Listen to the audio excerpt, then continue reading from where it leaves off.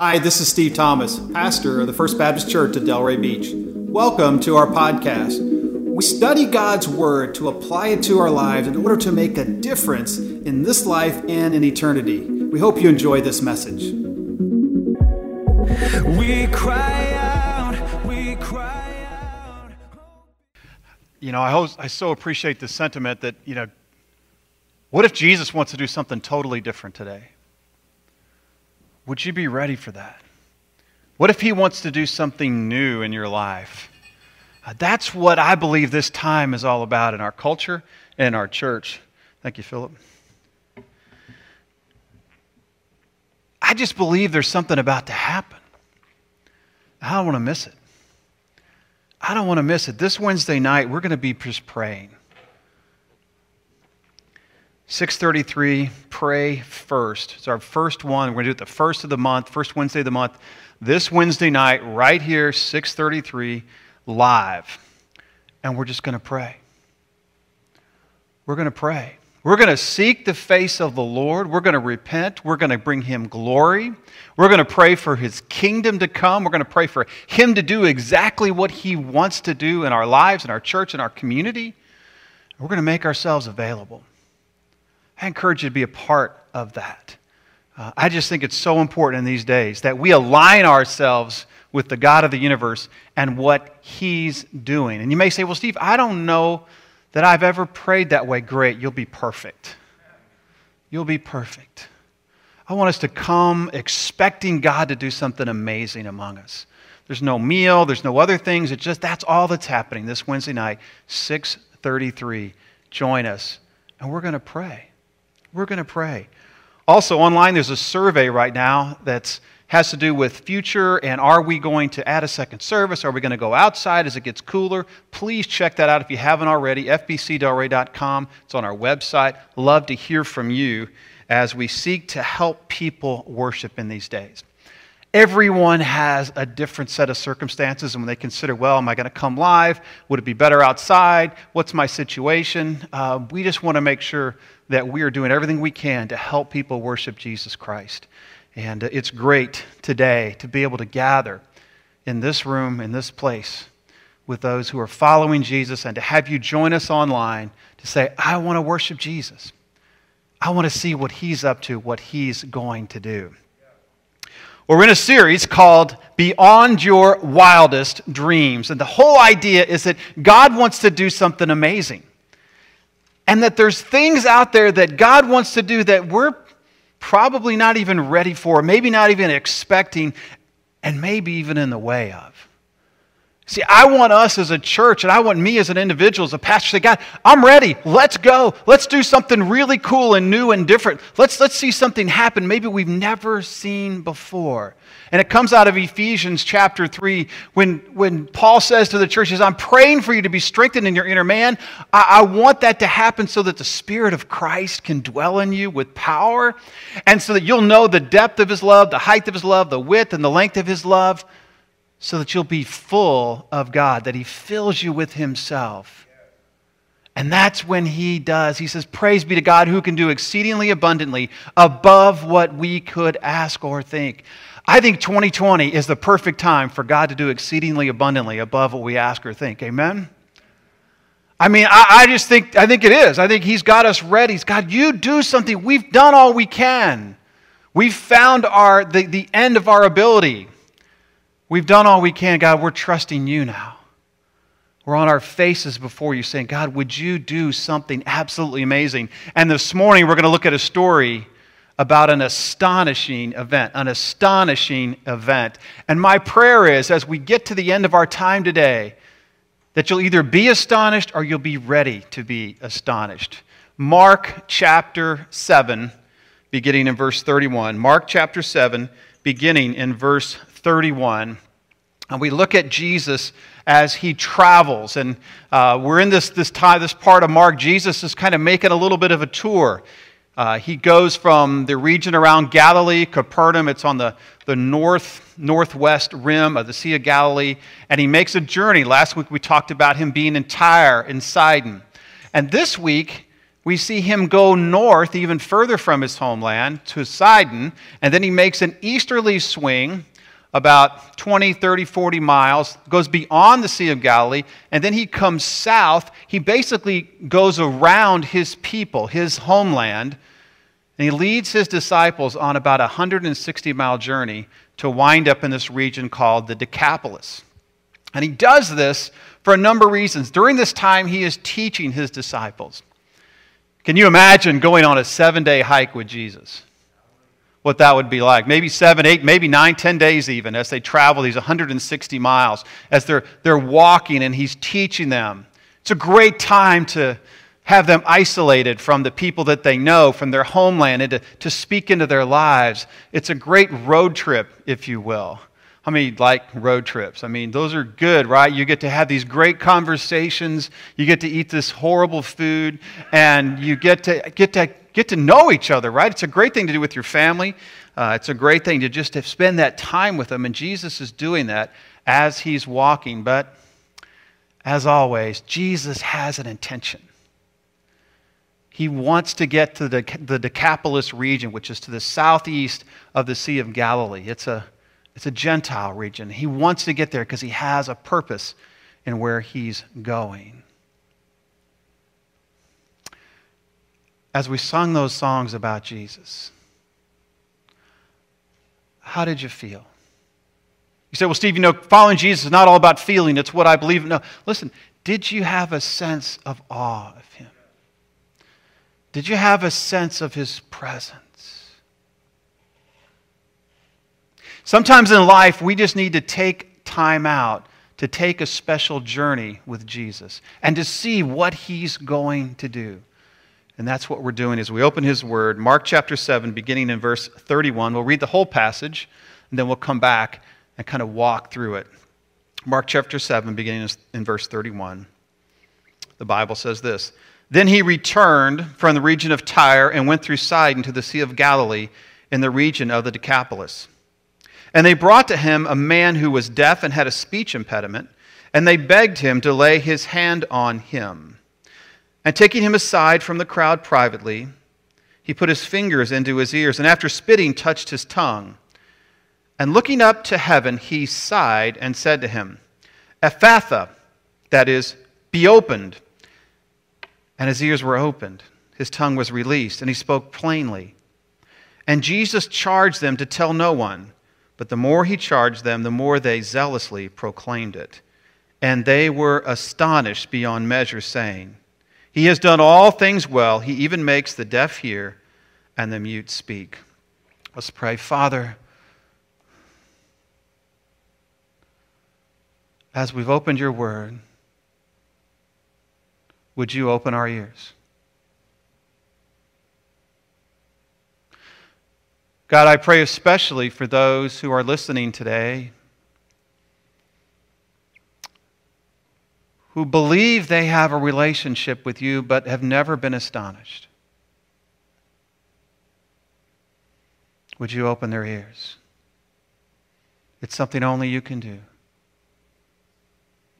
Lord, speak through your word today. In Jesus' name, I pray. Amen. When you understand what Mark is all about, you have to remember what we talked about in the beginning, that Mark chapter 1, verses 14 and 15, Jesus gives his whole plan. He says this, he says, Now after John was arrested, Jesus came into Galilee proclaiming the gospel of God and saying, and this is what Jesus is all about in one sentence, the time is fulfilled and the kingdom of God is at hand. Repent and believe the gospel. Jesus wants to proclaim this message everywhere he goes. That's why he's taking this journey with his disciples. That's why he's going to this region called the Decapolis. He wants to proclaim his message during his time on earth. And he comes down the coast and he lands in this place called the Decapolis, which would have been a Greek area. Decapolis means 10 cities, obviously, and what that means is these were Hellenized areas of the area right across the Jordan River from the land of Israel. So there would have been in this region some Jews, maybe some half-Jews, maybe some various, and every kind of person from around the world probably, and a very Gentile presence, and kind of a non-believer presence. But like the Syrophoenician woman last week, they would have known the story of Israel. They would have known the history. They would have known the predictions that were about to come to this land. And Jesus comes to this land of those who are far from him. And he wants to present his message. Look at verse 31 and 32. It says, he returned from the region of Tyre, and he went through Sidon to the Sea of Galilee in the region of the Decapolis. And they brought to him a man who was deaf and had a speech impediment, and they begged him to lay his hand on him. Jesus travels a long way to deliver his astounding message to those who are far from him. Know this, if you've ever had an encounter with Jesus, it's because he traveled a long way to deliver his astounding message because you were far from him. Amen. None of us deserved it, right? None of us said, oh, Jesus, I just heard and I'm going to run and follow you and it's all about me. That's just really not scriptural at all. You always see Jesus in pursuit, right? He comes a long way to get us. He wants to deliver his astounding message even though we're far from him. I want to encourage you, if you're far from him today, he can still get to you. He wants to get to you. He wants you to respond, but it's because he pursues us that we have any opportunity of knowing him at all. If Jesus had never come to earth, we would never know anything about him. He's traveled a long way to deliver his astounding message to us when we were far from him. I hope that's incredibly encouraging today. But the second thing he does is notice what happens. The people, they deliver this guy to him. And Matthew tells another part of the same story, and we see Jesus sitting down, and he is healing a lot of people. So they're bringing a lot of people to him. But Mark tells this one particular story. So Jesus is no doubt healing a lot of people, but they bring to him someone who is deaf and mute, or who's deaf and has a speech impediment. So really probably what's happening is this is a guy who probably was born healthy, had some kind of an illness at the point where he could actually form words, loses his hearing, and doesn't speak well the rest of his life. So he could probably speak in some way, but it's probably relatively unintelligible. And they bring this one guy to him, and they're begging him to heal him. It's a really interesting situation. They're saying, Jesus is already healing people. Jesus, would you heal this one? We're begging you to heal this guy. We want you to do this thing. And what they're saying is, Jesus, would you be Jesus? Would you be the Christ? Would you be the Messiah? Even though we're not your people, would you be this great conquering king? Could we see that you're who you claim to be? You see, these people would have known the prophecy of Isaiah. In Isaiah 35, Isaiah is talking about this messianic coming, this coming king, and he's saying, listen, there's going to be a time when this king is going to come, and the blind will see, the deaf will hear, the mute will speak. And it's actually the same word in the Septuagint that refers to his speech impediment, this inability to talk plainly. And so I think what they're doing is they're saying, if he will heal this deaf mute, it'll match up with what Isaiah said, and he will be saying, I am the Messiah. They're wanting Jesus to be Jesus. They're wanting Jesus to be the Messiah. They're excited about that. They're begging, please do this so we can see that you're the one. Let me ask you, do you want Jesus to be king? Is there something in your life today where you say, Jesus, I need you to be king of this area. I need you to be the powerful, anointed Messiah to rescue me in this area. I want you to be king. That's really what these people far from God are asking him to do. He's already come. He's already there. And they're saying, hey, if he heals this guy, he's probably the Messiah. And so what does Jesus do? I love the scene. Here's this guy. He can't hear. He can't really speak. So what is and in those days, you would have been such an outcast. Really, nobody would have had much use for you. You can't really work. You can't listen to instruction. There really wasn't any probably actual sign language at that time. Wasn't any fancy hearing aids, any surgeries they could do for you. So you're pretty much kind of living in your own world. Far from God, can't hear God, and here comes Jesus. Watch what he does. Verse 33. And taking him aside from the crowd privately. Let me just stop there. Has Jesus ever taken you aside privately? Has he ever taken you aside, gotten you away from everything that's going on in your life, gotten you away from all the challenges you face, all the things that kind of take up your time? Has he ever gotten you aside privately and looked in your eyes and had an encounter? Has that ever happened? See, that's the kind of Jesus that we serve. We don't serve some Jesus who's like, hey, there's a big crowd of you over here, and I'm just going to speak to you all, but I'm not really going to get involved individually. That's not the Jesus we serve. He has an individual encounter with us. And I love the way he just takes him aside. Can't you see him? I want to get you away from them. I want to make sure that I'm communicating with you. And watch what he does. He put his fingers into his ears. Well, that seems pretty weird, doesn't it? He's going to put your fingers in. Here's what he's doing. This is his own version of sign language. He's saying to the man, I know your problem. I know what's wrong. I know exactly what you need. He touches his ears. Now, he doesn't heal him yet. He touches his tongue, likely spits on his hand. That's disgusting, especially in COVID. That's just terrible to even think about that, right?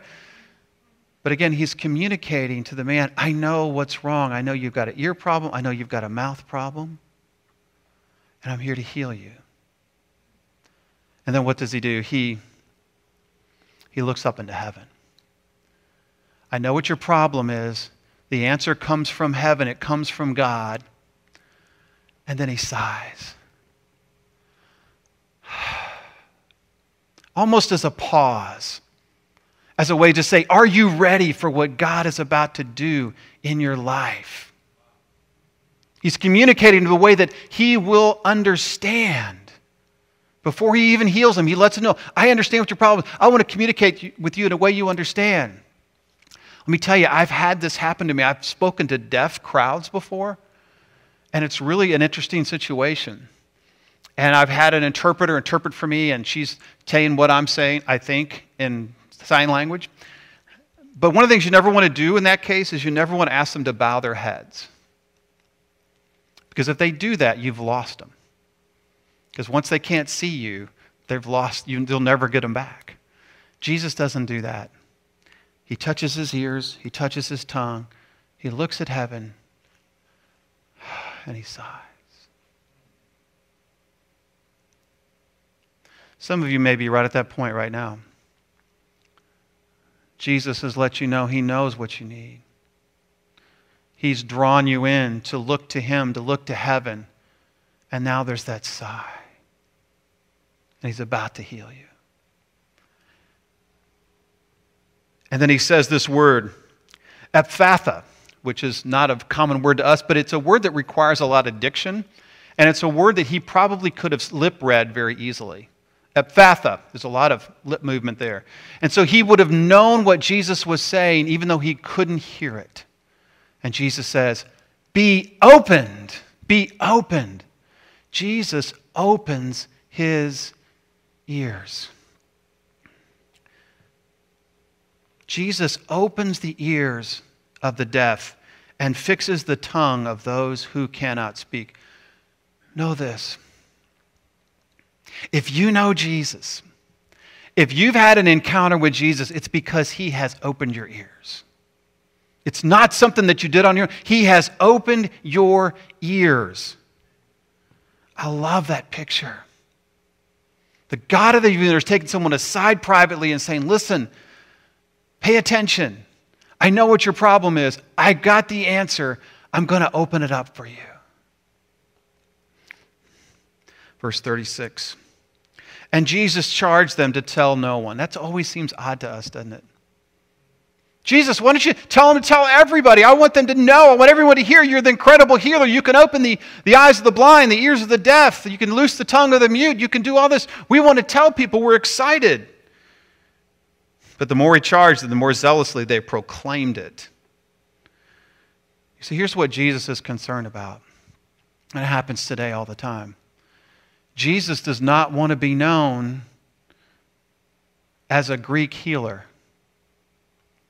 And get this. Jesus does not want to be known for just the simple fact that he can heal people. Because all that they have right now about Jesus is they believe he might be the Messiah, they know he can heal, but they don't know he can heal them spiritually and forever. See, so many times we get locked in on saying, Jesus, I want you to provide for my physical needs. I want you to provide for my financial needs. I want you to heal my body. And we go, that's really it. That's why when people just focus on health and wealth, it really bothers me because it totally cheapens who Jesus is. Amen? It's not enough. It's not enough if he gives you all the health and the wealth and everything you possibly could want on earth, but you die and go to hell. That's not nearly enough. See, Jesus has paid the ultimate price for the ultimate wealth. A place for you in his home. See, Jesus doesn't want them to get carried away and miss the whole message. He does want them to know him, and he's foreshadowing the message that his disciples will ultimately bring to them after the cross. But he doesn't want them to get carried away and miss who he really is. Verse 37, and they were astonished beyond measure, saying, he has done all things well. He even makes the deaf hear and the mute speak. And again, quoting Isaiah, they see him as Messiah. He has done all things well, just like Genesis 1 and 2. And God looked at all of his creation and it was very good, right? He's done all things well. This is God's representative. So they got that part of it, but they just didn't know the rest of the story, that Jesus would go and willingly pay the price on the cross for them and heal them of sin and bring them innocence. They didn't know that part. So you say again, Steve, why is this here? Why is this story? Why does Mark think it's so important that he puts it in Scripture for everyone to read forever? Here's what he's saying. We need to be astonished. We need to be astonished. When you think of being astonished, we think of some overwhelming thing we didn't expect, right? I mean, on a small scale, it's when you get out on the water and you see the dolphins for the first time that come out of the water, right? It's almost astonishing. You're like, it's incredible, and there's like everywhere. On a little bit larger scale, it's like when they hand you your baby for the very first time. It's an incredible moment. This is ours? I remember thinking, they're going to let us take this home? Right? It's astonishing that you would have that. It's astonishing. Maybe when you got into the school of your choice. Maybe when you got the promotion you didn't expect. Maybe when you got a windfall you didn't know was happening. There should be an astonishment that happens. But when you encounter the God of the universe, and he takes you aside, and he knows everything that's wrong with you, everything. Because he knows it all. He knows everything you've ever done. He knows everything you've ever thought. He knows all of your tendencies, all the problems you have, all the sin you keep falling back on and falling back into. And he takes you by the arms. He says, I know your problem. And I've got the solution for you. And he opens your ears spiritually for the very first time. And he says, I want you to be my child. And he saves you. It's astonishing. I can still remember as a 9-year-old, 50 years ago come January. 50 years. I know I don't look that old. Thank you for saying that. I appreciate that. 50 years ago, I can remember being on the back row of a Baptist church with my mom, trying not to fall asleep in her lap, right? Because the preacher's yammering on. And I'm thinking, something's happening. You know what? I don't remember what the preacher said. Probably because my ears were not yet opened. But I do remember the grip of the Holy Spirit. I do remember that sense of, okay, God, I'm only 9. I'm really just looking forward to Little League season in a few months. I'm only 9. And I remember that grip in my heart as the Spirit said, no, it's time for you. It's time for you to receive me. It's time for you to say yes to me. I'm opening your spiritual ears. You need to come and repent and believe, and you need to be one of my children. That's what I'm calling you to do. All I remember is I feel like I'm being dragged down the aisle. It's a strong presence, a strong encounter the God of the universe does in every life that He saves. And I got down to the front and I asked Jesus to save me. And I received His salvation. It was astonishing, the joy that came from that. I can remember 50 years later. Let me ask you, have you had an encounter with Jesus?